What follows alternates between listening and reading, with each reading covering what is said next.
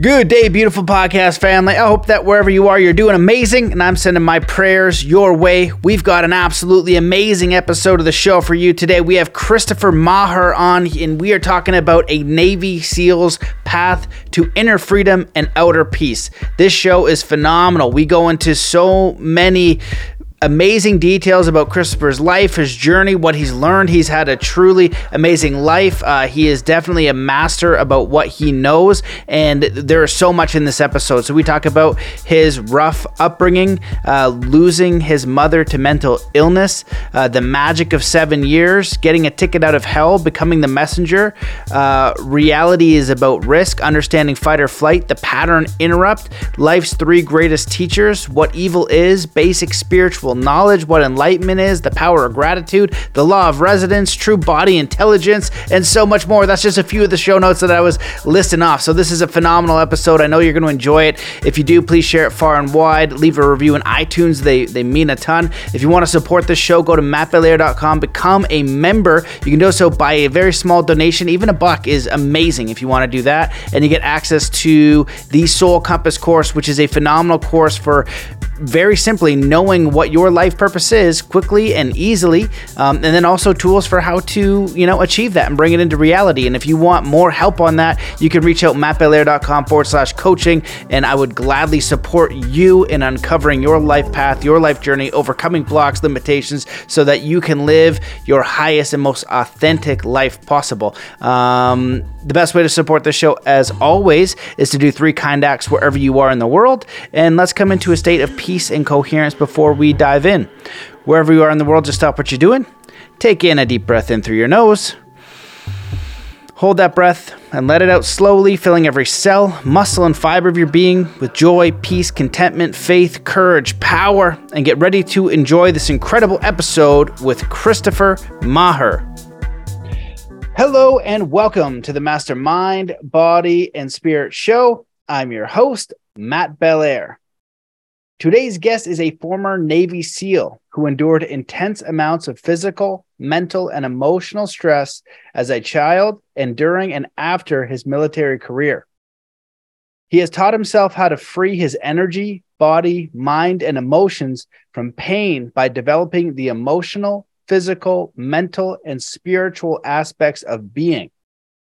He has studied traditional Chinese medicine, the universal healing Tao system, and with Grandmaster Montauk Chia.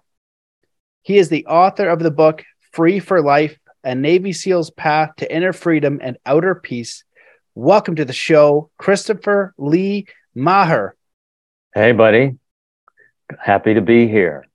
Happy to have what we were talking about earlier before we got on the call, a powerful or interesting or meaningful conversation. Absolutely. Well, I loved our pre-chat. We kind of got carried away getting to know each other a little bit. Your book looks amazing. Your life story looks incredible. And I just really like, the first little while we were chatting, we hit on so many things I'd love to bring up in the podcast. But just to begin, why don't you update our audience with a little bit about your story, like your life experience, how you got to this point where you are today with the mission that you have? Okay. How did I get here? Well, let's say I had no intent on getting here. I was serendipitously driven where I'm at. And, retrospectively, I'm happy. Right? I'm grounded. I'm in service. I feel good every day. And yet there was a moment when that wasn't true. Right. And so my story is one of pain and discomfort, followed by disassociation, and followed by discovery, and then hard work and effort, and then consistency that led me to decide to shift my base state of direction and my focus on helping others versus being mostly focused on myself. And I was born in Philadelphia. 1968, right? Robert Kennedy was just assassinated a few hours before. And I came into a place that was in tragedy, for Black Americans, African Americans. Robert Kennedy was going to be their voice. And there was a lot of trust, there was a lot of hope, and a lot of that got snuffed out. And so I was born literally on a night where this country was in a state of intense depression and shock. And that's how I came in. And so that type of intensity lived in my life, right? Shock and depression. Had a woman when I was 3 years old decide the way to teach me to not play with matches was to turn on a gas stove and to put my hands in the fire. Oh my God. And yeah, like that's a wake up call. That's a lot for a 3.5-year-old nervous system because it's an intense input of energy, right? And that was followed by a lot of operations, skin grafts mostly, and being gassed. The worst thing about getting a skin graft is, they gash back then. They used to gash you, right? So they put the black mask on your face and breathe in, and before you know it, you're going loopy and you're out. And then you wake up and you're in a hospital room. And if you lean too far to the right, it hurts. If you lean too far to the left, it hurts. And I got to spend a lot of time in hospitals healing because, when you have open wounds like skin grafts, you can't just send a kid out into the public because what happens if fungus gets in there, bacteria gets in there, virus gets in there. So I spent a lot of time in hospitals building puzzles. And it benefited me because the way my mind is structured is very easy for me to take very complex amounts of information that are disjointed and scattered and fragmented and piece them together into a stream of thought that is coherent and deep and rich with solution. And so that's helped me in my vocation and in my profession. And so I was able to take lemons and turn them into lemonade and then teach other people how to do so. And that's really the exciting part for me. Like some people would say, oh, he's a coach. And others would say, he's a teacher or he's a healer. And, I've got to the place in my life where I realize I'm those things, but when you combine them all together, what I really am is a mentor, right? Like if I work with someone and I help them and I guide them and I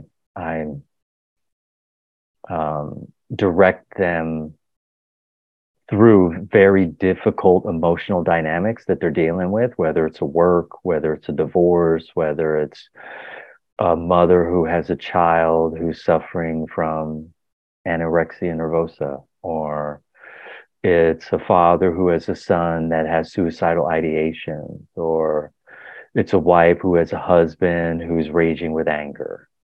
And, how do you navigate these kinds of things? And so my history, my story set me up to feel really confident to be able to help people navigate the most difficult, trying things in their lives, and to do it with care and with compassion, and to give them hope and inspiration, and yet give them a pathway that will do what it says and says what it does. And so I've had a life that was focused on goals, right? Achievement, external recognition. And I use my body in such a way to get those things. And at the time, when I was in the middle of it, I had no idea that there was a cost, right? That I was going to pay the piper down the road. Because myself, like all humans, I imagine, You're using your body like a skateboard, getting it to take you from one place to the next. Oh, now I'm interested in going over here. All right, now the skateboard takes you there. And then, oh, I've had this experience. Now I want to go over there. And when you've been through childhood trauma like I have, and because my trauma was with fire, I got to the place where I felt most comfortable when I was running my engine red hot. If my engine was running red hot, I felt normal. And so I was always looking for more intense dynamics, more intense situations, more intense experiences to feel normal. And when I took away all that excess of heat that was baked into my body, then what I craved was the opposite. I craved things that were cool. I craved things that were chill. I craved things that were relaxed. I craved things that were spacious. I craved things that were effortless and graceful and easy versus craving things that are difficult and struggle and strife, and that eventually, led me into limiting states of belief. And my body fought back, and my body said, hey, um, I'm not going to participate. Like, you can keep running this limiting belief as far to the left as this pendulum will swing, but I won't. So I'm going to give you some pain that you're never going to forget. And I ended up with pain at every joint on the left side of my body. And then I was in a car accident, and it went directly into the center of my hip. And then I could never get away from it. It didn't matter what position I laid in, what position I sat in, if I was hopping, skipping, jumping, running, rowing, no matter what I was doing, the ache and the throb was consistent, right?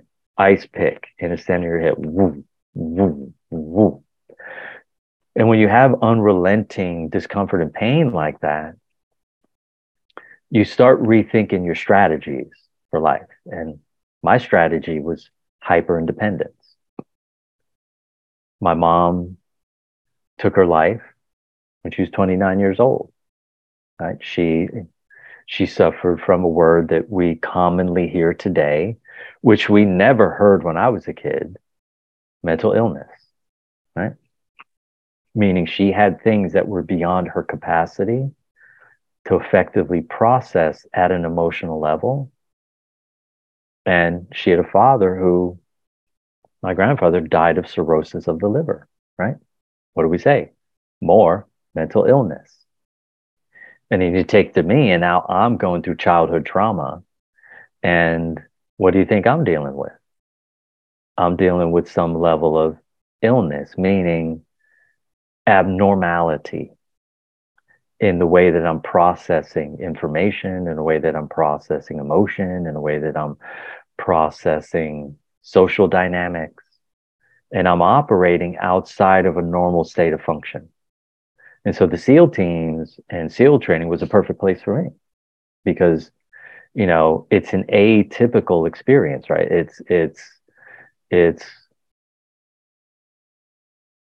It's outside of a frame of reference of what most people are willing to sign up to experience. Other people are experiencing those same levels of intensity in life, but they're not signing up for them, right? They're not yelling hoorah at the end of the day, right? They're like, oh shit, this sucks. I never want to do that again, right? So I signed up, I volunteered to go through SEAL training. At that time in my life, I was looking for something to challenge me. I wanted a challenge, something that would stretch me, something that would push me. And I found it. And push me, they did. And the beautiful thing about SEAL training is everyone gets the same dish of shit. And so there's a certain level of respect that you have amongst teammates. when you get through SEAL training and you enter into the SEAL teams, and the benefit of members of the SEAL teams when new guys are entering in is they know that these guys went through the same mill that they went through. And, when you have that level of respect and that level of camaraderie, you can have some experiences that are quite amazing, right? And you're never doing these things alone because it's the SEAL teams, right? You're not going in like 007 all on his own. You got 15 other guys with you that are willing to throw down at any moment. Okay, so you're in a bar and some guy's running some jealousy and he trips you. Well, guess what? I got 13 teammates in the bar right now. Okay, we're going to lock arms, right? We're going to lock horns and we're going to throw down. If, you're at your forward operating base and you're being tasked, right? Everybody's showing up to the base. You're all packing your stuff. You're getting ready to go on the flight. You're all going together, right? There's a security in knowing that you have other men who have your back that have been through the same level of intense experiences. And, when you get out of that situation and you decide to enter back into the civilian life, everything changes, right? Because now you have to find a new team. And my new team was to get back into sports. And the sports that I chose were cross country and track and field. And I had a hope, or at the time was a dream, of making the Olympic trials. And in retrospect, I realized it was a fantasy, right? I had the discipline, okay? I had the effort, I had the talent, but I no longer had the body,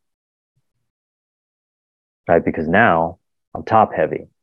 So instead of having thick legs and a small upper body, now I got thin legs and a big upper body. And these little pencils have to carry around this big tree trunk. and that led to a lot of injury, right? And that injury led to a lot of pain. And it was pain in my story that woke me up, caused me to question, got me to investigate, allowed me to research for my own benefit. I was hoping to get out of pain so that I could achieve my goal. And what happened was the inverse. I got out of pain and I was no longer interested in those goals. I was interested in different goals. I was interested in feeling happy. I was interested in feeling joyful. I was interested in feeling inner peace. I was interested in being mentally grounded. I was interested in reducing my anxiety to zero. I was interested in health and wellness versus fitness, right? I was interested in experiencing open-mindedness and feeling self-empowered. And so pain was my ticket to freedom.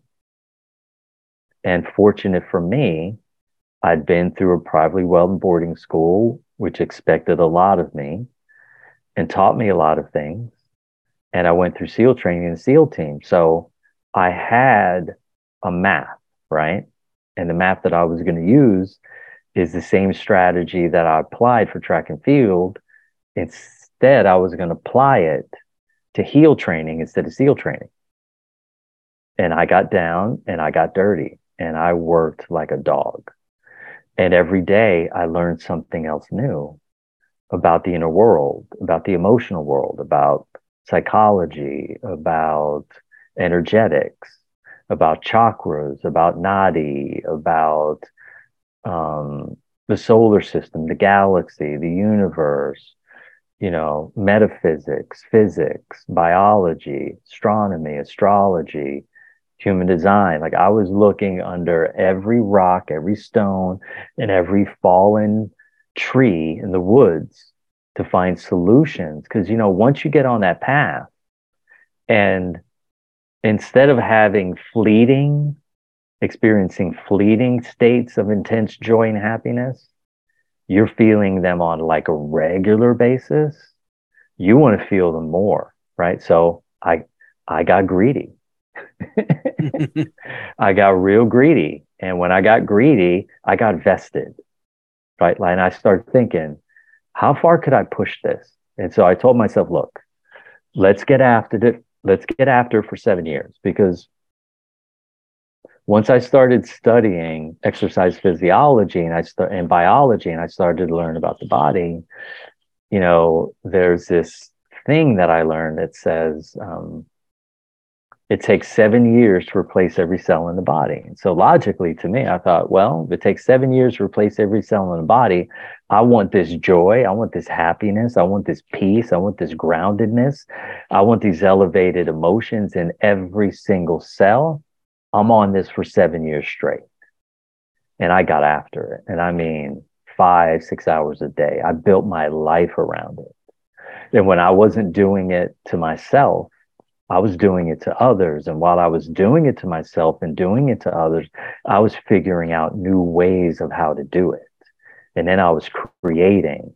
And now, the artist turned on inside of me, and I created healing arts that were profound and, intensely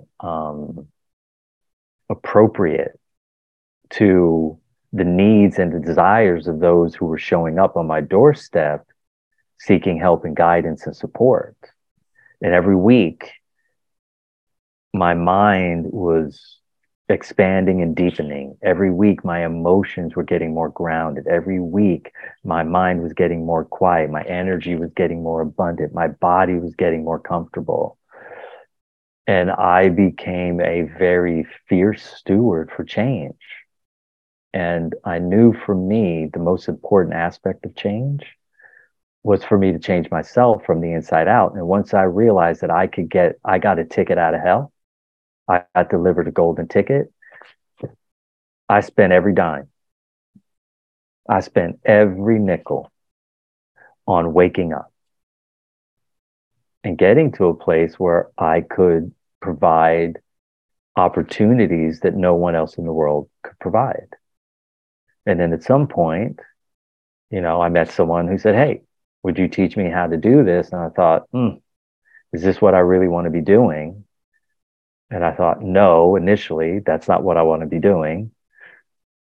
And so then I said to him, listen, if you're willing to do everything that I tell you in the way that I tell you, then yes, I'll teach you. But the first moment that you don't, we're done. Because why am I going to waste my time, right? I could be using my time and energy and effort helping people who wanted to grow beyond their limitations. And that turned into me building out systems of education and creating vocations for people who wanted to create profound impact in other people's lives in ways that no one else can. And, true body intelligence is what I call my work. And, that's the public domain. And then the private domain is rational, intimate transfiguration. And so my pain from my history set me up to serve those who weren't in a position to defend their own boundaries because they were under the tutelage and influence of adults who were absent either psychologically, they were absent mentally, they were absent energetically, and often dealing with intense levels of discomfort and pain and creating a very challenging environment for a child to be raised in. And so I have been able to spend the last 23 years mapping out how trauma comes in, what it does, and how to reduce it, and then teach others to do so with very simple tools that anyone can implement that are repeatable and verifiable by anyone. And after I finished that 7 years, guess what I did? I took 7 years off.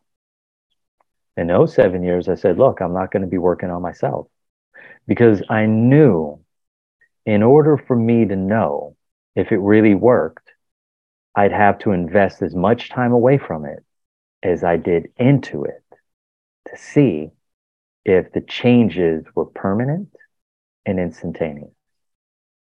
And guess what? They are. Now, who can stand on the rock and say that? I can. Why?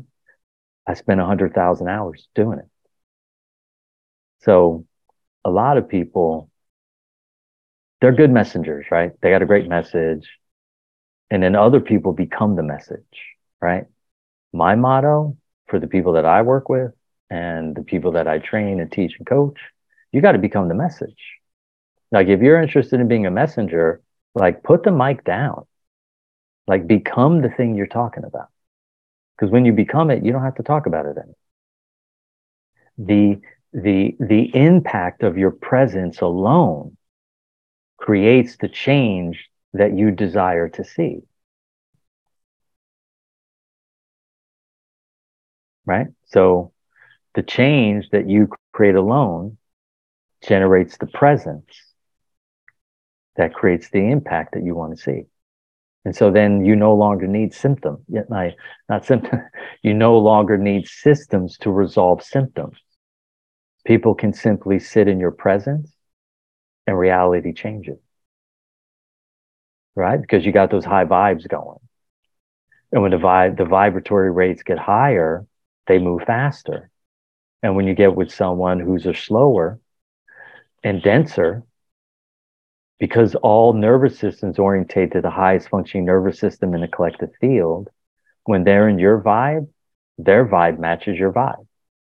The same way if you start perusing around with others who are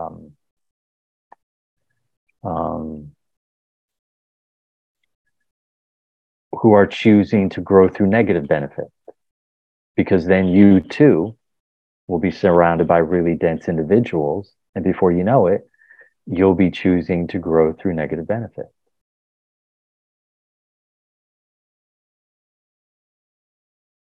Wow. Well, that was one of the greatest introductions I think I've had for a guest in a long time. It's going to be up there in my top 5 for just profound story and the way that you're able to articulate your journey. And I'm so curious on the process and the how to, and how do I get to that level of embodiment, because you shared a lot of profound wisdom just in sharing your story. One of them that I wrote a note with is, becoming the messenger, being more powerful. And I think, I can't remember what the law is called, like maybe the law of resonance, where a lower resonance will automatically be raised to a higher resonance. And I can give an analogy that may or may not work as I'm thinking about it. It's like the idea of, if you're an embodied, and I'm a man, so I'm an embodied man that is like physically capable and powerful and peaceful, and I've mastered my body, I've mastered my craft. There's a lower man comes in disturbing the peace, and I'm there, and we have words, or I'm just in that presence, he might just knock it off. You know what I mean? Because he doesn't have that same level. I don't have to even say anything. It's just like, knock it off. I'm not going to do anything, but you also can't continue this because you know what's going to happen. There's going to be a point where it has to be stopped. It's a very rudimentary example, but I think in the vibrational world, there is this law of resonance where the higher resonance or the lower resonance gets absorbed into the higher resonance, which I think is profound. There's so many ways that we could, you want to just add on to that? Yeah. What I wanted to add to that is that if I simplify it, if you took 30 clocks from 30 homes around your neighborhood and you put them in your garage, what you'll notice is that they all tick to a very different talk, and they all talk to a very different tick. When you come back 3 days later, every one of those clocks will all be ticking to the same talk. And so what we're talking about is resonance, right? What we're talking about is resonance plus coherence, right? So if I'm in a greater state of magnetic coherence, everything around me comes into a greater state of resonance relative to my individual state of coherence. Yep, I agree. I love that. And there's a lot of different ways I want to take this. I have a million questions going through my mind here.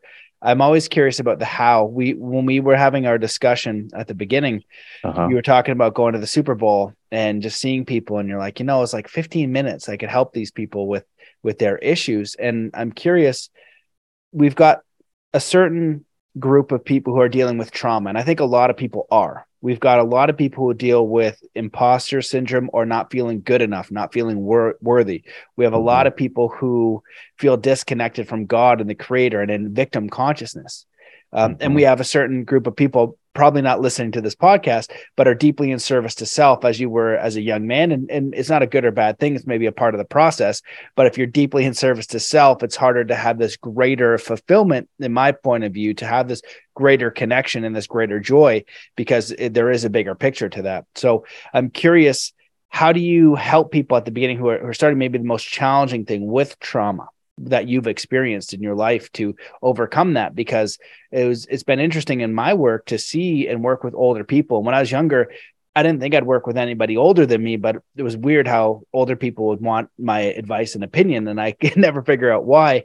And it was always fascinating that it would be a childhood thing that we would go back to, that we would visit. And they're like, I haven't thought about that in 40 years. I haven't thought about this in 30 years, and they just shove it in this corner. And it's still this unconscious pattern that they're running. And we just go through a very simple process. There's a few different ones that I would use that are not that complicated, just to try to take away that energy. Like when you talked about the central nervous system of your mother putting the hand on the stove, that's such a profound experience. The energy is so high, it's going to lock into the body.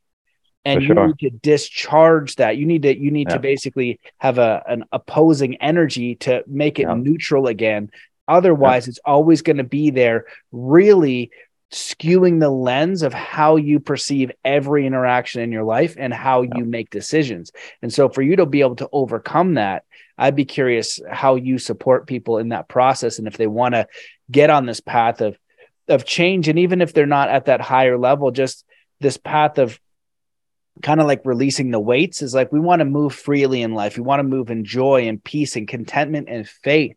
And fear is a big one as well. And so kind of threw a lot at you, but maybe you can kind of pick away and answer it as you wish. Yeah. Thank you.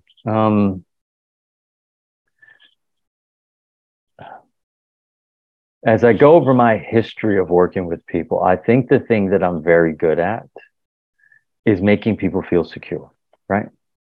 And the reason why the work starts even when I'm not present is because all time is now is a very common concept that people are talking about. But what people don't understand is that all space is now. And what I mean by that is that um, even if a person is in Tennessee and I'm on the phone, I'm right there beside them. And so my level of coherence already starts working with them. And the moment they hear my voice, they always feel more safe. And then I reinforce it and I listen and I go, look, I got your back. Don't even worry about it. We're going to sort this out. And I say it in such a way, in a way that's very flippant, right? And confident. And to some people from the outside, they may make the assumption that it's arrogant. And yet the truth is, I know it in my heart. We're going to sort this out. And it's going to be very simple. And once people have that rapport and they have that trust with me, they already start shedding the fear because they're with someone who's been through every form of abuse that you can be through by the time he was 7 years old. And so there's no greater level of abandonment than your mother committing suicide. That's the greatest level of abandonment that you can ever feel. There's no greater level of physical trauma outside of death that you can feel besides some babysitter deciding to put your hands inside the fire on a gas stove when you're 3.5. Okay.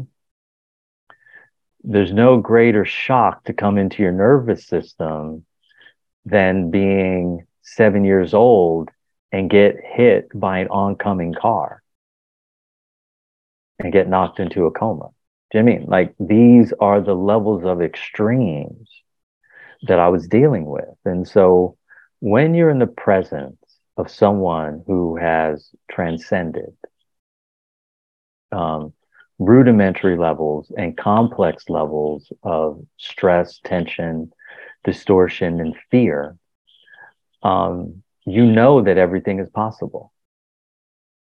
Hey, buddy, I don't mean to cut you off, but your mic is rubbing on your sweater there. So you're getting a little bit of Okay, feedback. It's right by your neck. So there's like a little rustle in got it. between your Okay, profound wisdom. So okay. so I want everybody listening here to hear that resonance. And I'll just add in quickly.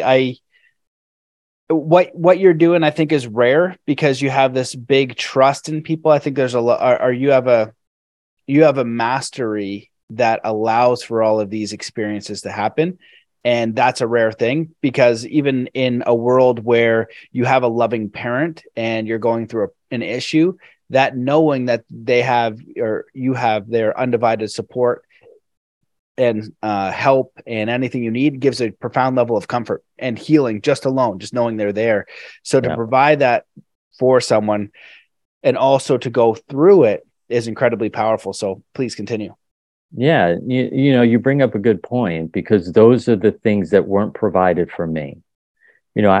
After my mother committed suicide, I remember standing by an old red truck in my grandmother's yard, and my uncle coming up to me saying, "Hey, look, I got some bad news. We're going to be putting you in a foster care system." And I remember feeling all this pain in my heart. And I thought, wow, he never asked me if I was okay. No one ever said, "Hey, Christopher, is this going to be okay for you? Like, what would you like? Are you going to be okay sleeping on the living room floor in a sleeping bag? Or would you rather go into foster care where you may be able to sleep in your own bed?" And if they had asked me that question, I would have said, "Look, just give me a sleeping bag in the attic. I'll be totally fine. I'm hanging with family." And I remember when I went to boarding school, the one thing when I look back, I realized that my house parents or my coaches or teachers were hardly ever asking me, like, "Hey, how are you doing?" And because no one was ever asking me how I was doing, I wasn't asking myself because it was never being modeled for me. And so I think a lot of times that the things that you don't get define the man or the woman that you're going to be. My brother, um, you know, dad wasn't around, mom committed suicide. He's 3.5 years old. We're having Christmas. I think at this point he was like 6. And they ask him what he wants for Christmas. And my brother says, "I want a family." And what did my brother do? Right? He met a really lovely woman and committed his life to her and their children. And he's an amazing dad. And he gives his kids all the things that he didn't get. And so I have luckily had the opportunity to impact people by giving them the things that I probably was craving, right? And when you're in boarding school, yeah, there might be other kids around. Typically, in most student homes that I was in, there were 16 kids. There were 2 house parents. Most of them had 1 or 2 children of their own. So there's 19 people in the household. Imagine being in a home with 19 other people and you feel lonely because no one's having a meaningful conversation with you. Think about that. You're feeling lonely because no one's willing to have a meaningful conversation. And a meaningful conversation at time would have been, hey, how are you doing? Let's talk about how you're processing things. Does this feel fair to you? Does this feel unfair to you? And why? Like no investigation at an interpersonal level. And of course, what's that going to lead to? That's going to lead to recognition externally. Because I got to figure out some way to prove that I have value because I'm missing the tenderness and the affection and the attention and the connection that a child growing up in a normal household would at least have some semblance of experiencing, even if mom and dad were absent a lot of the time, they were at least present some of the time. And so I'm happy we're having this conversation today because it's giving me insight into the depth of separation that I was living in. And so the fire, right? The hands on the gas stove led to deep levels of separation and internal loneliness. And as I started to, transmute that tension and that stress, I was more available for people. It was easier for me to share out loud all of the tragic experiences that I had. And as I did that, I was no longer a victim to my circumstances because I realized that logically, the man that I am today is because of the things that I experienced, right? Like we are the sum of all of our experiences, both good and bad, both difficult and easy, both simple and complex. And here I was, and I shifted this complex, difficult, negative experience into something that was positive, easy, and profound. And all it took were some very simple things. I reached out, right? I bent the knee, I reached out for someone and I asked for help. And fortunate for me, the first person that I asked for help said, okay, I'm going to come help you. And they brought over a yoga mat and a juicer. And I began to find out really quickly that I was inflexible, I was dense, I was stiff, and I was toxic.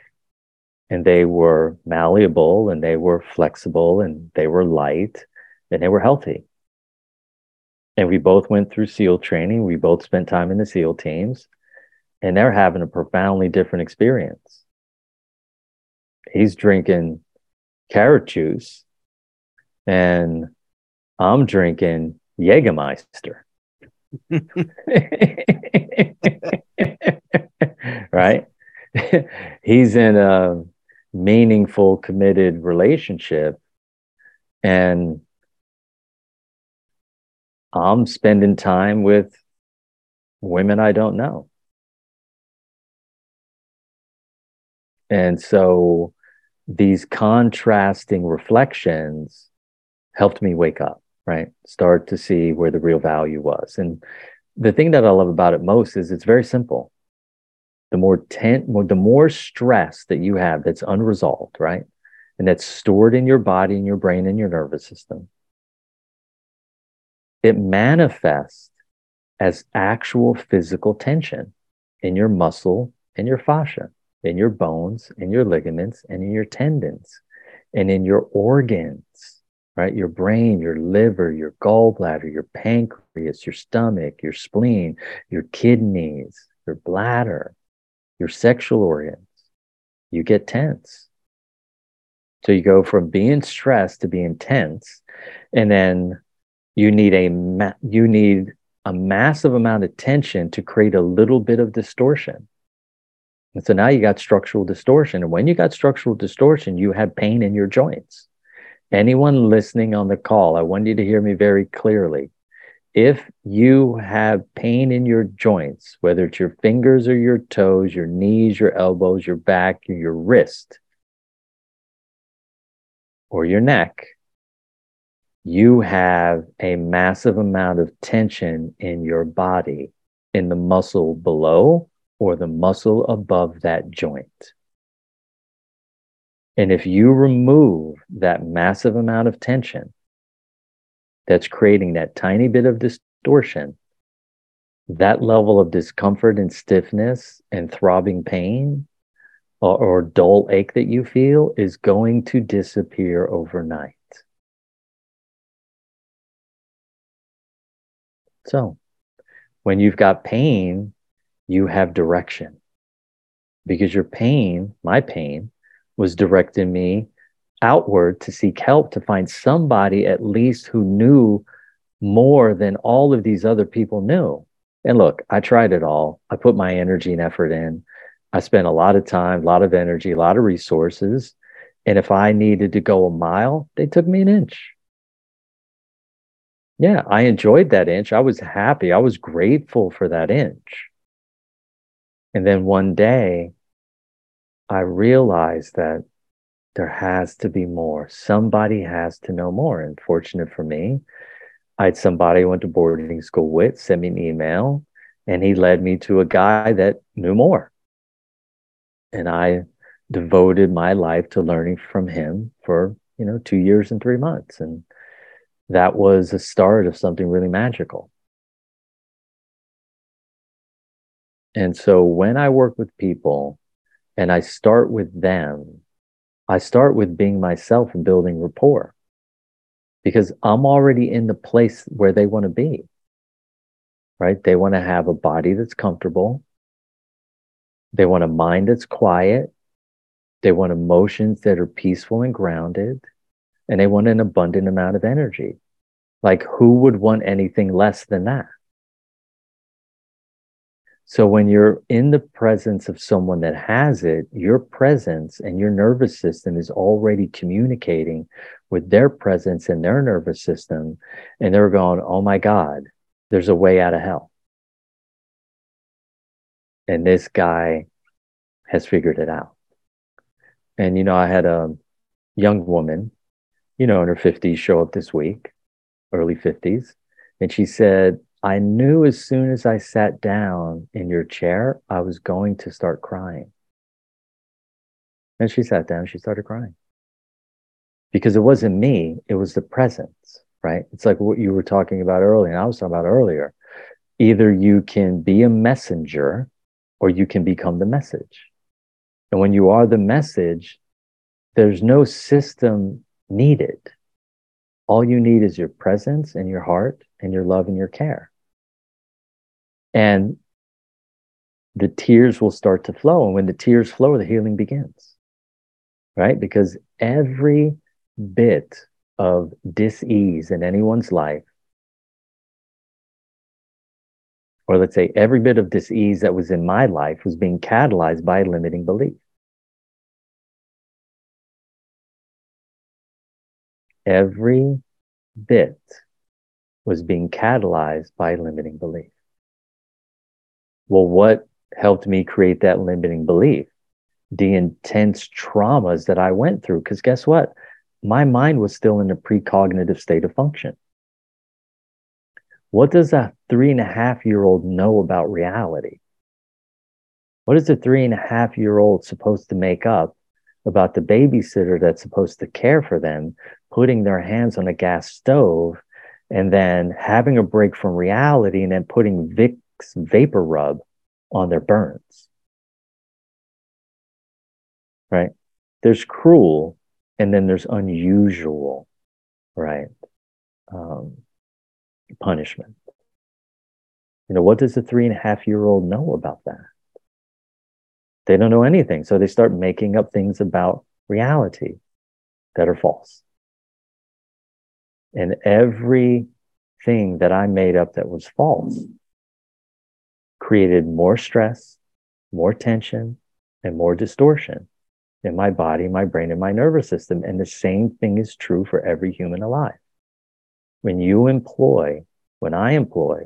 employ limiting beliefs, falsehoods, it goes against what's called coherence.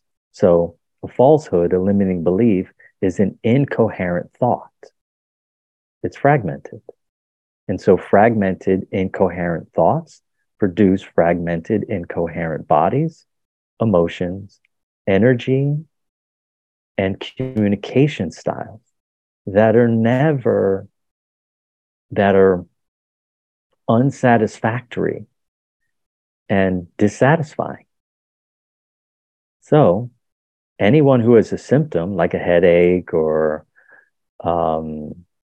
intense menstrual cramps or achy feet or a stiff back or a foggy mind or whatever your symptom is, the pathway is the same for every state of dis-ease. And what I figured out is the map and the pathway. And then I figured out how to reverse engineer the pathway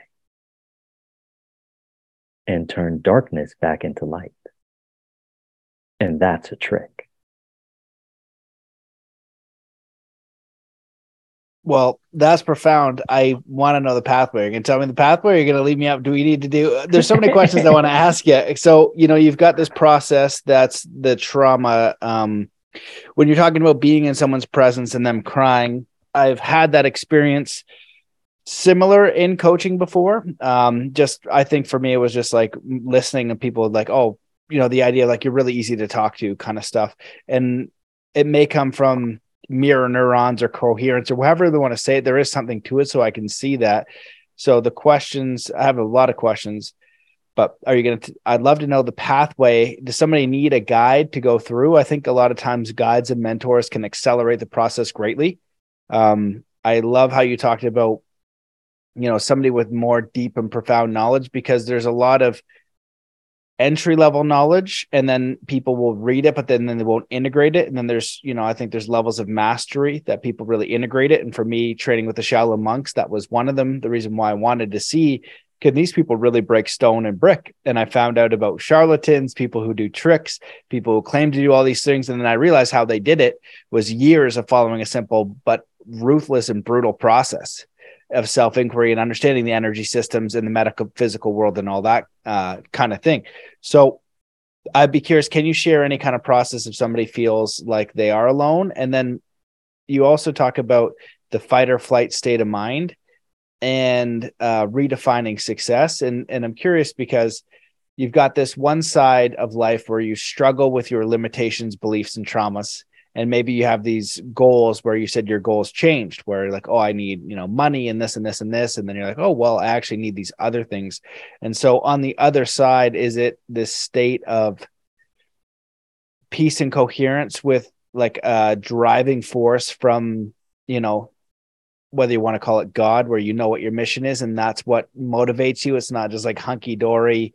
You're just sitting there and on a cloud. It's like, oh, you know what? I have this gift that I really want to bring to people and I'm driven to bring that. And I feel like that's kind of tipping to the other side of an awakened or an enlightened person. They have a mission to bring, but they've also found a way to be peaceful. And in one way I've also seen it recently is when I talk to people of unwavering faith, when I look at the world and all the issues and all the things that really bother me and all the things that concern me in my own life and the way we move forward, it always inspires me to talk to somebody of complete faith.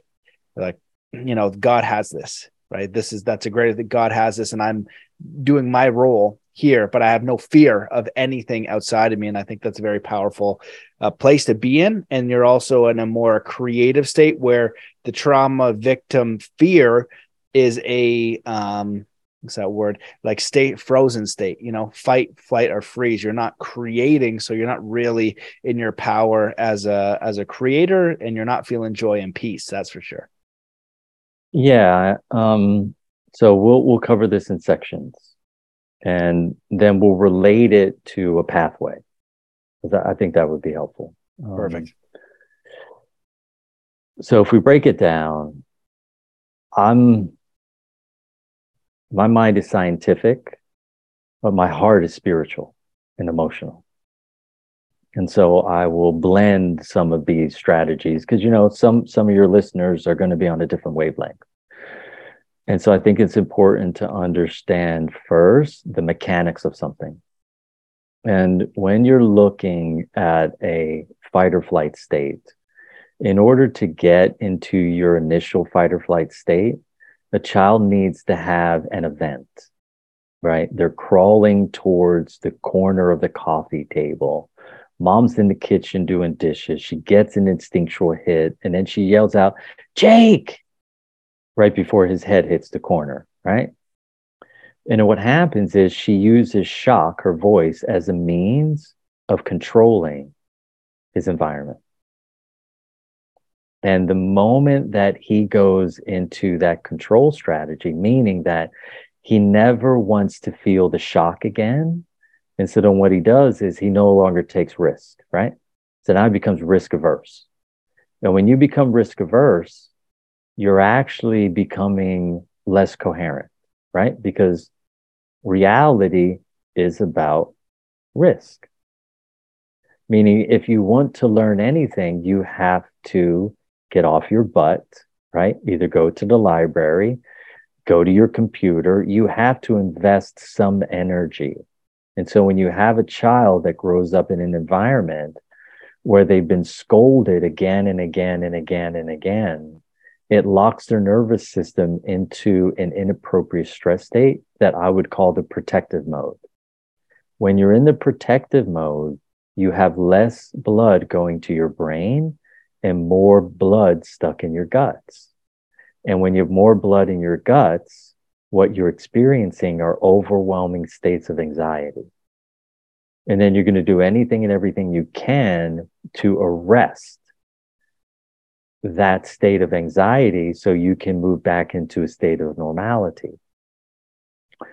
And so what people are looking for is a pattern interrupt. How do you interrupt the pattern that this child learned? Because imagine this child wants to avoid the mom yelling at him. So the child is going to astutely create a strategy to avoid punishment, rejection, humiliation, violence, discomfort, and pain. And they're going to do everything they can to do that. And so everyone in their life has a moment where the feathers were ruffled further than what the child could process effectively. The challenge is when a child is in a precognitive state of function, the child doesn't understand context. Like it understands, oh my goodness, here's the paddle, or there's the candy. I want that taste. But they don't understand what it took to get that candy. They don't understand, well, mom had to go to the store, dad had to earn the money, or dad had to go to the store and mom had to earn the money. They don't understand the context of everything involved in order for that candy to end up in that bowl. And so children are left up to make up things about reality that are completely false. And then the false things that we make up, those limiting beliefs, as we engage and use them as a strategy to avoid punishment, rejection, humiliation, pain, and discomfort, we create what's called our winning strategy for life. And as you continue to apply that, because it's being catalyzed by fear, it will eventually produce a symptom of pain at some point in your life. And if you ignore the first few symptoms that come to you, the symptoms will only increase. They'll switch to a different part of the body and they'll get more intense. And then, hey, guess what? It might disappear for 3 months, but when it comes back, it's coming back stronger and it's going to be somewhere else. And, you know, for me, as someone who's really loved sports and athleticism and movement and martial arts and all those kinds of things, when you get an injury, and I'm sure you've had injuries, right? I'm sure the listeners have had injuries. People have used their bodies consistently. Now your body starts to compensate. Well, guess what happens when your body's compensating, your mind's compensating. When your mind's compensating, your emotions are compensating. When your emotions compensating, your energy's compensating. And when you get into these compensatory states of function, now you are storing massive amounts of stress, tension, and distortion. Okay, even greater states. And the challenge is this. is it becomes exponential. And your intermittent levels of discomfort, they become chronic. And if they get too chronic, like someone who has diabetes, hey, maybe they'll have to remove your feet, right? Maybe they'll have to cut out 6 inches of your colon. Maybe they'll have to remove 1.5 feet of your small intestine, right? That's like extreme, okay? But the most extreme state of dysfunction is death, right? And so the pathway is simple: limiting beliefs or traumatic events, and all children have experienced them because we've all experienced some level of punishment. And when you punish a child that doesn't understand context, they don't understand why you're punishing them, right?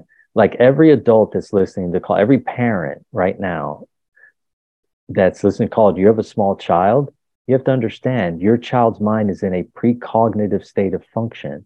In order for them to understand context, you have to teach them context, or they will continue to subscribe to the limiting beliefs of a 3.5-year-old child. And then they will take those limiting beliefs and they will cast them into their adulthood like a net that's gathering fish. And the world will provide dynamics where the fish that they caught will be a reward. The problem is all those rewards that they're getting are coming from a falsely casted net that was built on the limiting beliefs of a 3.5-9-year-old child. Now, obviously, go back and listen to that portion of the call again till you really grok the concept of what I'm saying, because it's extremely important. And when you can catch yourself in the middle of your discomfort, in the middle of applying your strategy, you're going to create a pattern interrupt. And so maybe someone's strategy is, me and my wife have an argument. I go to the bank account or the ATM.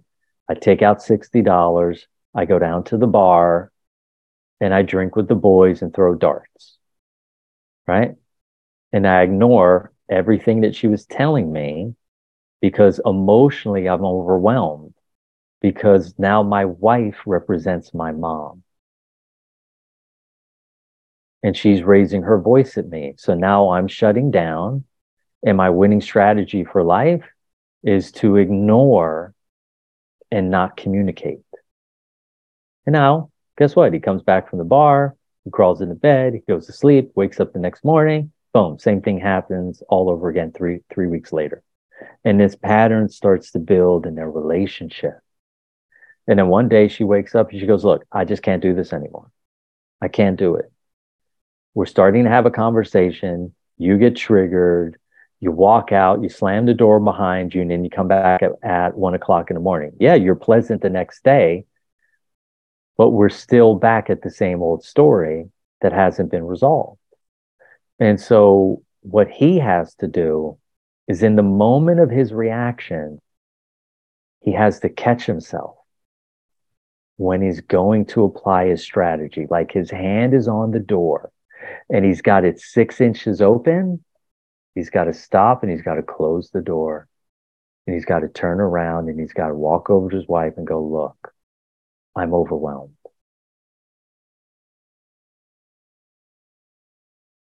And then she goes, huh? I'm overwhelmed. I don't know how to respond to what you're saying. I want to run away right now, because his strategy is flight. His wife's strategy is fight. And so then he takes the step to do what? To interrupt the pattern.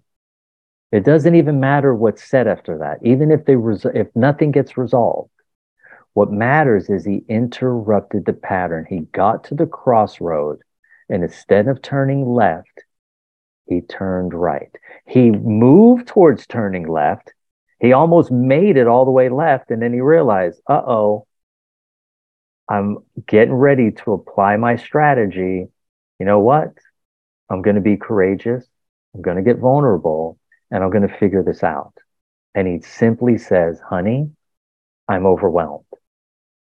because he doesn't know what he's doing. This is a subconscious pattern that was developed by a 3.5-year-old child in a precognitive state of function. And guess what? Your cognitive mind never has access to your subconscious mind. It's not allowed to. Imagine if your conscious mind had access to your subconscious, you would be in trouble. Okay? So that is quarantined off. But the way that you get to catch it is when you're triggered. And so what you're looking for is people in your life who trigger you, because they're your greatest gift. They're the ones that get you to go, uh-oh, here's my strategy. Oh, it came up again. What am I going to do now? And then once he says he's overwhelmed and he drops into that state of vulnerability, he now turns his conscious mind into an ally to go, hey, you know what? Why are we overwhelmed? Let's go seek some help. And the wife is like, look, I'm happy you didn't walk out the door, but I'm still pissed. And he goes, honey, I'm overwhelmed. Well, I know you keep saying the same thing, but I'm still angry at the fact that you come home, you lay your shoes wherever you want. I ask you to help with the dishes afterwards. You always say the same old thing. I just got off work and my back hurts. Honey, I'm overwhelmed. And then once he says it about the 6th or 7th time, you know what's going to happen? She's going to go, oh my God, he's overwhelmed. He is stressed the fuck out.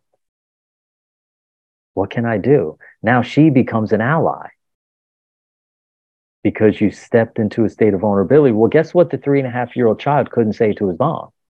He couldn't say, hey, mom, I'm overwhelmed when you raise your voice at me. Because 3.5-year-old children do not know how to communicate their desires, wants, and needs at an emotional level. At a survival-based level, yes, I'm hungry. I need some milk. Mommy, I'm hungry. Versus, mommy, you hurt my feelings.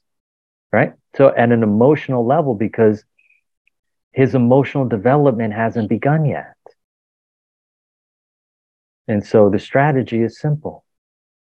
When you're overwhelmed, turn around and tell the other person, when you're ready to employ your strategy, that you're overwhelmed and I don't know why. I'm overwhelmed and I don't know why. And then you've got to find someone that will help you create a pattern interrupt. And then once you do that, you're now moving into the greatest state of freedom that you can. You're stepping into a state of inner honesty and outer honesty simultaneously. And if you can be in inner honesty and outer honesty simultaneously, you can mend that fragmented aspect of your consciousness.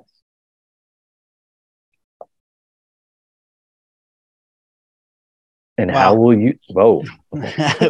Keep going. I just hear. You want to keep going? No. Please. Wow. Please. Yeah, man. All your answers are really profound and very simple stories and hitting a level of depth and understanding, like applying a simple tactic, but the story really illustrating a very deep level of knowledge of the solution. And so what I'll ask as a question, because each of the questions I ask lead to a really profound answer. So we'll let you draw this one out. And so I'll throw the kitchen sink at you and let you come back with it. You know, I'd be curious your perception of how does an individual, in essence, reach, you could call it enlightenment, but their life purpose, you know, this holistic way of being where they are in balance. You know, you've got families, you've got kids, you're stressed about money, you want to, make a meaningful impact. You might not know what to do. how do you address that journey of an individual? Maybe they're going through a midlife crisis, or maybe they're a younger person looking to define their life, or maybe they're working a job and maybe they'll transition out of that job into something more meaningful, or maybe they just need to stay in the job and find the meaning within their family. The question is this connection with God and self, where they do have that genuine peace that you're speaking of, and they have this balance of inner and outer honesty and faith, and their life is in balance. Because I feel like there's this balance between growth of like, okay, for me, I'd like to grow certain areas of my life to provide more for my family. And there's a lot that I'm grateful for. And there's stuff that I'm still striving for. I'm still growing as an individual, and I can see things that I'm proud of myself for. And I can see, what is it? Not inconsistencies, but what's the word? Like just lack, like things I improve greatly. So in that journey, my intention is often, how do I continue in that process? I used to want to speed up the process more. How can I get to enlightenment fast, right? That's why I went to Nepal to meditate with Tibetan monks. I was aiming for Tibet, but you can't go there because they're still occupied by China. So I was like, I'll go get enlightened. That'll be great. And it didn't work. Still me. But that's the kind of question, right? If I can live a day in joy and peace and contentment and gratitude, and know that I'm doing meaningful work, knowing that my life is aligned, that's when I'm in a very powerful state. And it would be great to see that in more people, because I think a lot of people are fractured and they're not congruent with themselves. They have no relationship with God or spirit or whatever they want to call it. And I feel like that's where they have this deep, deep loneliness and other things that come from that. And I'd just be curious your thoughts on that rant of living a life purpose, being in balance and being in gratitude as we grow. Because some people, I'd be curious your thoughts on this, especially with the way finances are going in the world. They're in lack, they're in a challenge, they can't pay the bills, and they're scared, and they don't know how they're going to make ends meet. So you have all that real life world stuff mixed with that peaceful mindset, and that's where the faith will kind of come. It's like, it's going to be okay, but is it going to be okay? Holy smokes, what a challenge we face. And yeah, be curious on that rant. I could add more, but we'll leave it there. Yeah. You bring up a lot of good points, and there's a lot of meat on the bone, right? And I think the thing I would want the listeners to know is that all the things you're talking about have been going on for 10,000 years, right? And the difference now is this, is if you were in Pennsylvania and you grew up in either an Irish household or an Italian household or Polish household, guess what? There might be 9 people living in that house together, right? And of those 9 people, 6 of them might be adults, and you've got 6 people providing for the household. And so as we've fractured the family unit, individuals are responsible for more than they used to ever be. Okay. And so the stress is more complex because you have less unification and less support at the familial level. And of course, South America, they slow things down a bit. Like kids will stay home till they're in their 30s, they move into being promiscuous, sexual, much, much later in life. They develop in a different way. And I live in America and was raised in America. And as you add more pressure, there's greater opportunity for fractures. And the more fractured someone becomes, the greater opportunities that they have to mend those fractures. Because from my experience in life, pain and loss and discomfort are life's 3 greatest teachers. Okay. And, my initial wish for people is, yeah, like you're uncomfortable. Great. Now we got a direction. How do we solve the discomfort, right? Because how are you going to get to light if you refuse to acknowledge your darkness? How can you ever get to light without acknowledging your darkness? And if you can acknowledge it, hey, maybe the justice system can do it for you. What I mean by that is this: you got a 19-year-old kid, he's at a college party, he's been inconsistent in school, he's drank a little too much, he knows not to get in his car. Guess what? He decides to, and turns on the engine, hits the gas, falls asleep at the wheel, a mile away from his home, and runs into another car, kills a family. Okay? Well, guess what? The system is now going to wake him up because he's going to have to look at the shadow and the darkness. And he's going to have to look at the inconsistency. And he's going to have to look at the immaturity, because now he has a consequence. And those consequences for our choices, those are the ones that are catalysts for change, to shift from any level of darkness, any level of shadow, into light. And when you look at some of the words that I hear people using today, like evil, what you have to understand is evil is subjective. And when it comes down to metaphysics, what we're talking about is the absolute absence of light. Okay? The absolute absence of light. And how do you get from darkness or shadow behavior into light? If I were to find a gentleman that was 42 years old, like you were talking about, has wife, has kids, struggling financially, got relieved from work, the simplest thing to do is to reach out and ask for help, right? You go to your neighbors, you go to your friends, and you go, hey, look, I need to get vulnerable with you. I'm not going to be able to pay my bills this month. Would you be able to lend me $10? Right? And you go to the next door and you go, would you be able to lend me $1? And you do whatever you can, and you lean on the humans around you to support you. And when you get into a state of humility and you bend the knee, what you're saying is, I'm worthy of love.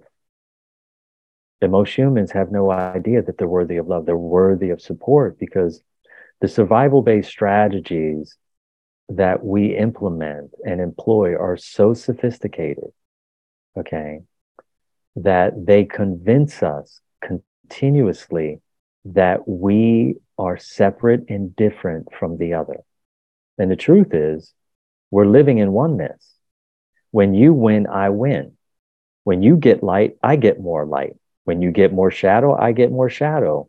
When another man kills another woman, we all lose, right? You don't feel it because of your lack of sensitivity energetically, but we all lose. When someone climbs that high mountain and succeeds, we all win. And so once you get into the understanding that everything that I do and everything that I think and all the ways that I'm being have everlasting impact, you then have the opportunity to make different choices. And if you're struggling and you're in stress and you're overwhelmed, reach out and ask for help. Because I know, as a man, we've been taught one way, like hyper masculinity. I rode that train. I was good on that train. And that train took me as far as it could take me. And then I had to get on another train and turn on another aspect of myself, because I was outside of a state of receptivity.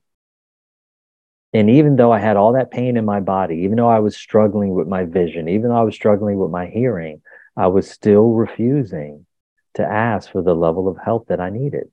I was unwilling to acknowledge my defeats so that I could get assistance. Because, when you ask for assistance, you're being vulnerable. What could be more greater than being vulnerable? Okay, because No one is meant to do it alone. If you're meant to do it alone, you would be on a planet all by yourself. Well, the data proves that that belief is false because we have 7.5+ billion people on the planet. So obviously, you're not meant to do it alone. And so I know that it's easy to get caught up in a state of hyper independence because that makes you feel safe, right? To be self reliant. And men, we have been taught to be self reliant at an emotional level. And reaching out and asking for help as a man feels like you're not being a man. Okay. Women are more capable of asking for help, right? Because the yin energy, the feminine energy, it's naturally more receptive. It is a normal state of function for them. And yet, guess what? You have two hemispheres of your brain. One is masculine and one is feminine. You have two sides of your body. One is masculine, one is feminine. Yet we've been conditioned as men to value the masculinity and to devalue the femininity when it comes to ourselves. And so we get stuck in extended states of fight or flight and inappropriate stress states that lead to varying states of dis-ease. And we know this to be true. How do we know? Because men die before women. Men die before women. You can attempt to ignore that data, but the data shows that a consistent state of receptivity leads to a longer life. Okay. Well, the more incoherent I am, meaning as a man, if all my energy is towards the masculine and I refuse to develop any bit of the feminine, I'm always left to do it on my own. I get great satisfaction from that. And you can have that life. Wonderful. You can be great at it. And yet, ultimately, if there's more there to experience, meaning that when I am able to take a feminine perspective on reality, meaning that everything that I do affects the whole tribe, I'm able to consider my actions. And when I am considering my actions, I'm becoming more aware. And when I increase my self awareness, I'm now a greater resource to my community. I'm a greater resource to my family because I can make better decisions to the benefit of everyone. When I'm solely focused on my own mission and my own task, and in a hyper state of self reliance, I reduce my ability to be effective for the community as a whole, as a more complete person. And so if somebody has a desire to reach a high state of balance or experience some level of enlightenment or wakefulness or increased levels of consciousness or awareness, they need to know some basic information, right? Like the most basic level of spiritual information would be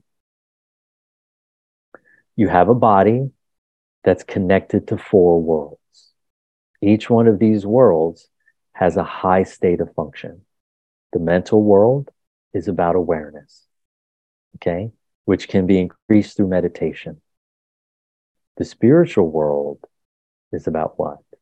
It's about enlightenment, okay, honoring and coming into alignment with my creator and honoring the sacred laws of spiritual science to catalyze and inspire me to develop a high, consistent state of ethical, moral, principle, and valued expression. Well, guess what? The body is very different. It's about waking up. And in the emotional body, it's about increasing your consciousness, right? Your consciousness, your connection to everything around you, because the emotional body is about connection. And so I know people have desires to attain enlightenment through meditation. The challenge is that will never happen because light doesn't live in the mind, right? Light lives in everything. in the fabric of everything that's ever been created. In the beginning, God said, let there be light. Without light, there is no creation. And so enlightenment is me being aware, self-aware, and then taking heartfelt action to the benefit of myself and those around me equally for the purpose of the intent for which God created me. And every soul is unique, every body is unique, every fingerprint is unique, every ear is unique, every eye is unique. Think about that. We have 7+ billion unique people at every level of existence. Now, you want to talk about complex, that's also simultaneously simple. Like, look at the data, look at the information, and never ignore or always put attention on gratitude. Because the more gratitude that I'm able to access, the more I'm able to hold in my container. So if my gratitude is small, what God puts in my container is small. If my gratitude is great, what God, creator, spirit, source, puts in my container is great. So if you want more, increase your gratitude. When you increase your gratitude, you change your attitude. And when you change your attitude, you serve powerfully. Because now you're in the service of others and self equally. And, serving self, feminine. Serving others, masculine. Loving others, masculine. Loving self, feminine. Most humans suffer from what? A lack of self-love. Right?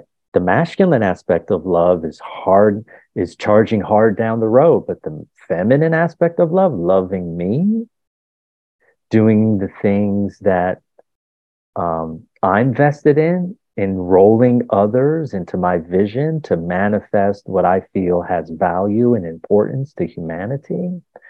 These are high states of function. And the most important thing for anyone who's struggling is to find some level of self-love, some level of encouragement that you give yourself. For every time that you catch yourself, you may say this 20 times a day, God, I'm stupid. But if you catch yourself once or twice, take the time to reframe that thought and ask yourself a basic question. Is it true? Am I stupid? And you know what your body's going to tell you? Hell no. No. You're actually quite intelligent. So what's true about what I said? Well, you're upset about the outcome. Oh, okay. So I'm stupid translates to I'm upset about the outcome. Now I'm in the know. And now I can change and I can be with myself. Wow, man, I'm really upset with this outcome. And now that I say that, I can give myself some encouragement. Look, buddy, you can do this. You can make this better. Let's go back to the drawing board and do it again. Okay, I can do it.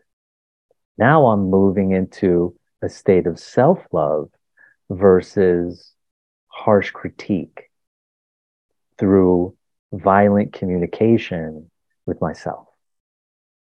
And so the first step is stop the violence, right? Learn to love who you are. Because when you do, you have to understand that everything's connected. Everything is connected. Everything.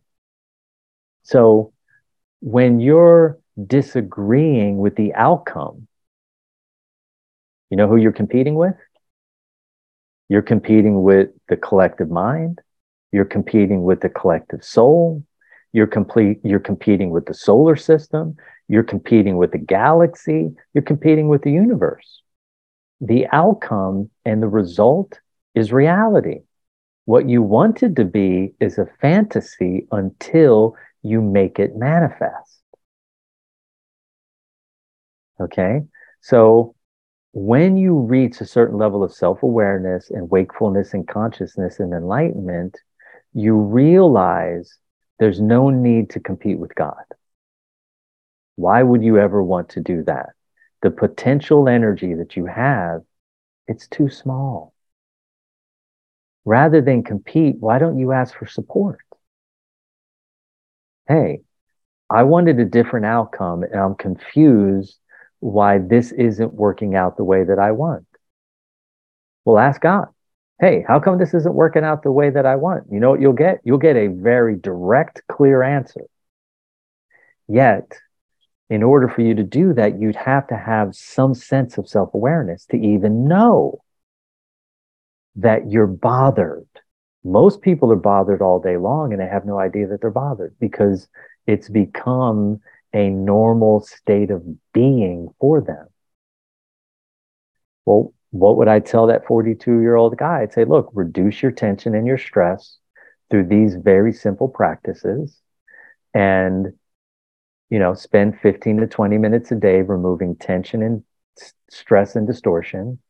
And by the end of the week, you're going to start to feel a lot better. You're going to have more options available to you than the limited options that you have now.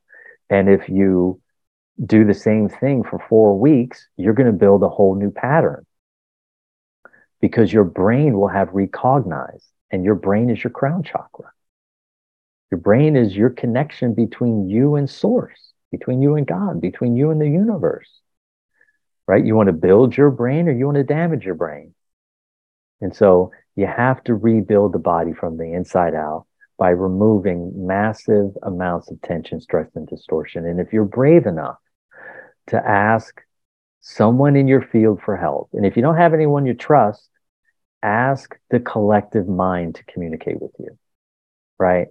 Ask source consciousness to communicate with you. Because sometimes humans have been through things that are so tragic that it has worn away and eroded away all of their trust.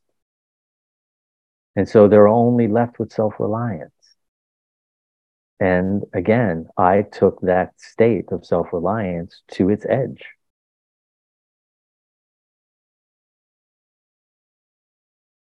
Wow. Well, again, that was another beautiful and profound answer. I could sit, you're like an audiobook that I could sit and just, listen to all day. You've got the cadence and the voice and the wisdom.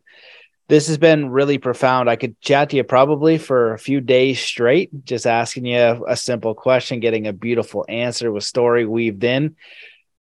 But is there anything that you wish that we had discussed or that you want to share with the listeners before we close this show?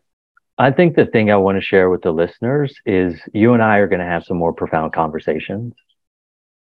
And we're going to go deeper and add more opportunities for them to hear, more depth, build more context, have a deeper understanding, and be able to take simple actions that produce profound results. And that's all it's about. Like, imagine if a God created a body that was emotional, physical, spiritual, and energetic. Wouldn't a God create simple solutions for something they've mastered? Or would they create complex solutions? No, a human would create complex solutions for things that are very simple, right? But a God would create very simple solutions for complex problems. Why? Because they're a God.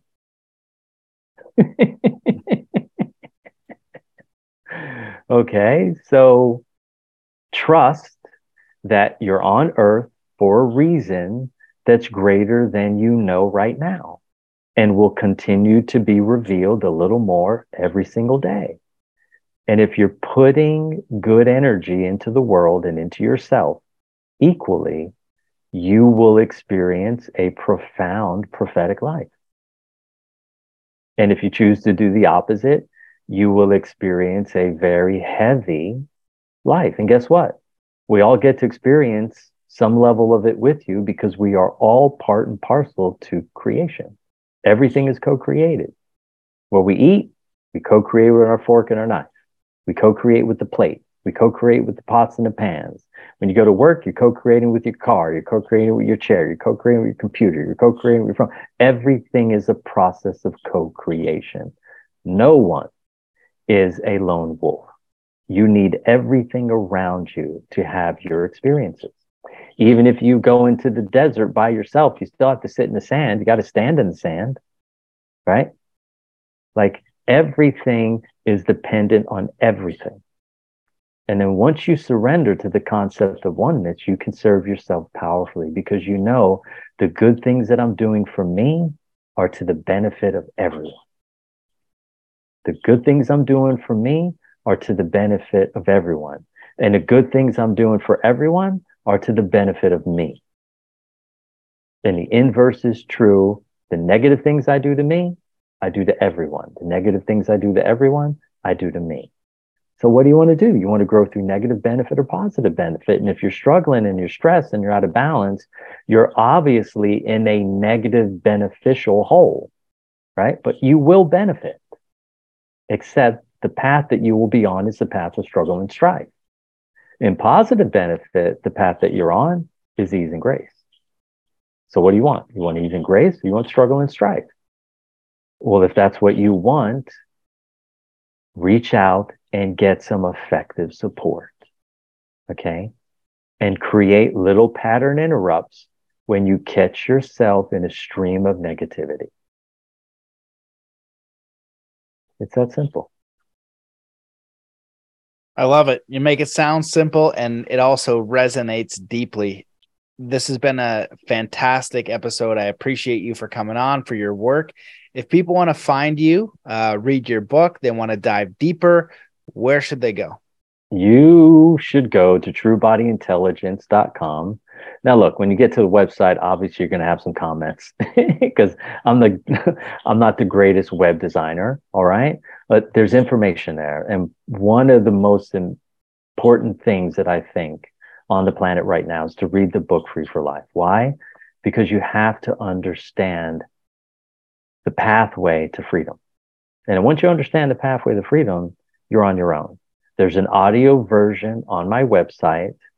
I put healing processes in between each chapter. There's 6 chapters, and I put something very unique and powerful at the end. I wrote an amazing song called Freedom that energetically will already start reducing your stress state and put your brain in an alpha state. And, if you want to get in contact with me, you have to read the book first. Like, you have to be willing to take a baby step, and you have to be vested a little bit and jump through a hoop. And if you're willing to do that, then go to support@truebodyintelligence.com, email me there. Christina will send you a one sheet, and we will figure out a time to get on the schedule to have a powerful conversation that I hope will produce a profound result for you, and at least give you some hope that things could be different. Amazing. I love it. This has been a treat. I appreciate you. Thank you so much for coming on the show. We'll definitely be in touch, and just thanks everybody for listening. Oh, you guys are awesome. I appreciate you too, brother. All right, man. We'll stay in touch. Thanks, guys. See you later. There you have it, ladies and gentlemen, the absolutely incredible Christopher Maher. I really hope that you enjoyed that show. I certainly enjoyed speaking with Chris and hope that you got a ton of value out of it. If you want to support, leave a review, go to mattbylair.com and become a member by donation for exclusive content and also access to the Soul Compass course. If you want to work with me, just go to mattbylair.com/coaching. I'd love to support you, hear about your goals, your dreams, your challenges, and help you apply everything that we dive deep into this podcast and be some support so you can really get clear and get to where you want to go. So thank you guys so much for listening to this show. I sincerely appreciate you, and let's come into a state of peace and coherence before we close the show. Wherever you are in the world, just stop what you're doing. Take in a deep breath in through your nose. Hold that breath and let it out slowly, filling every cell, muscle, and fiber of your being with joy, peace, contentment, empowerment, faith, courage, and get ready to enjoy the rest of your day. Thank you so much for listening, and I'll see you in the next episode.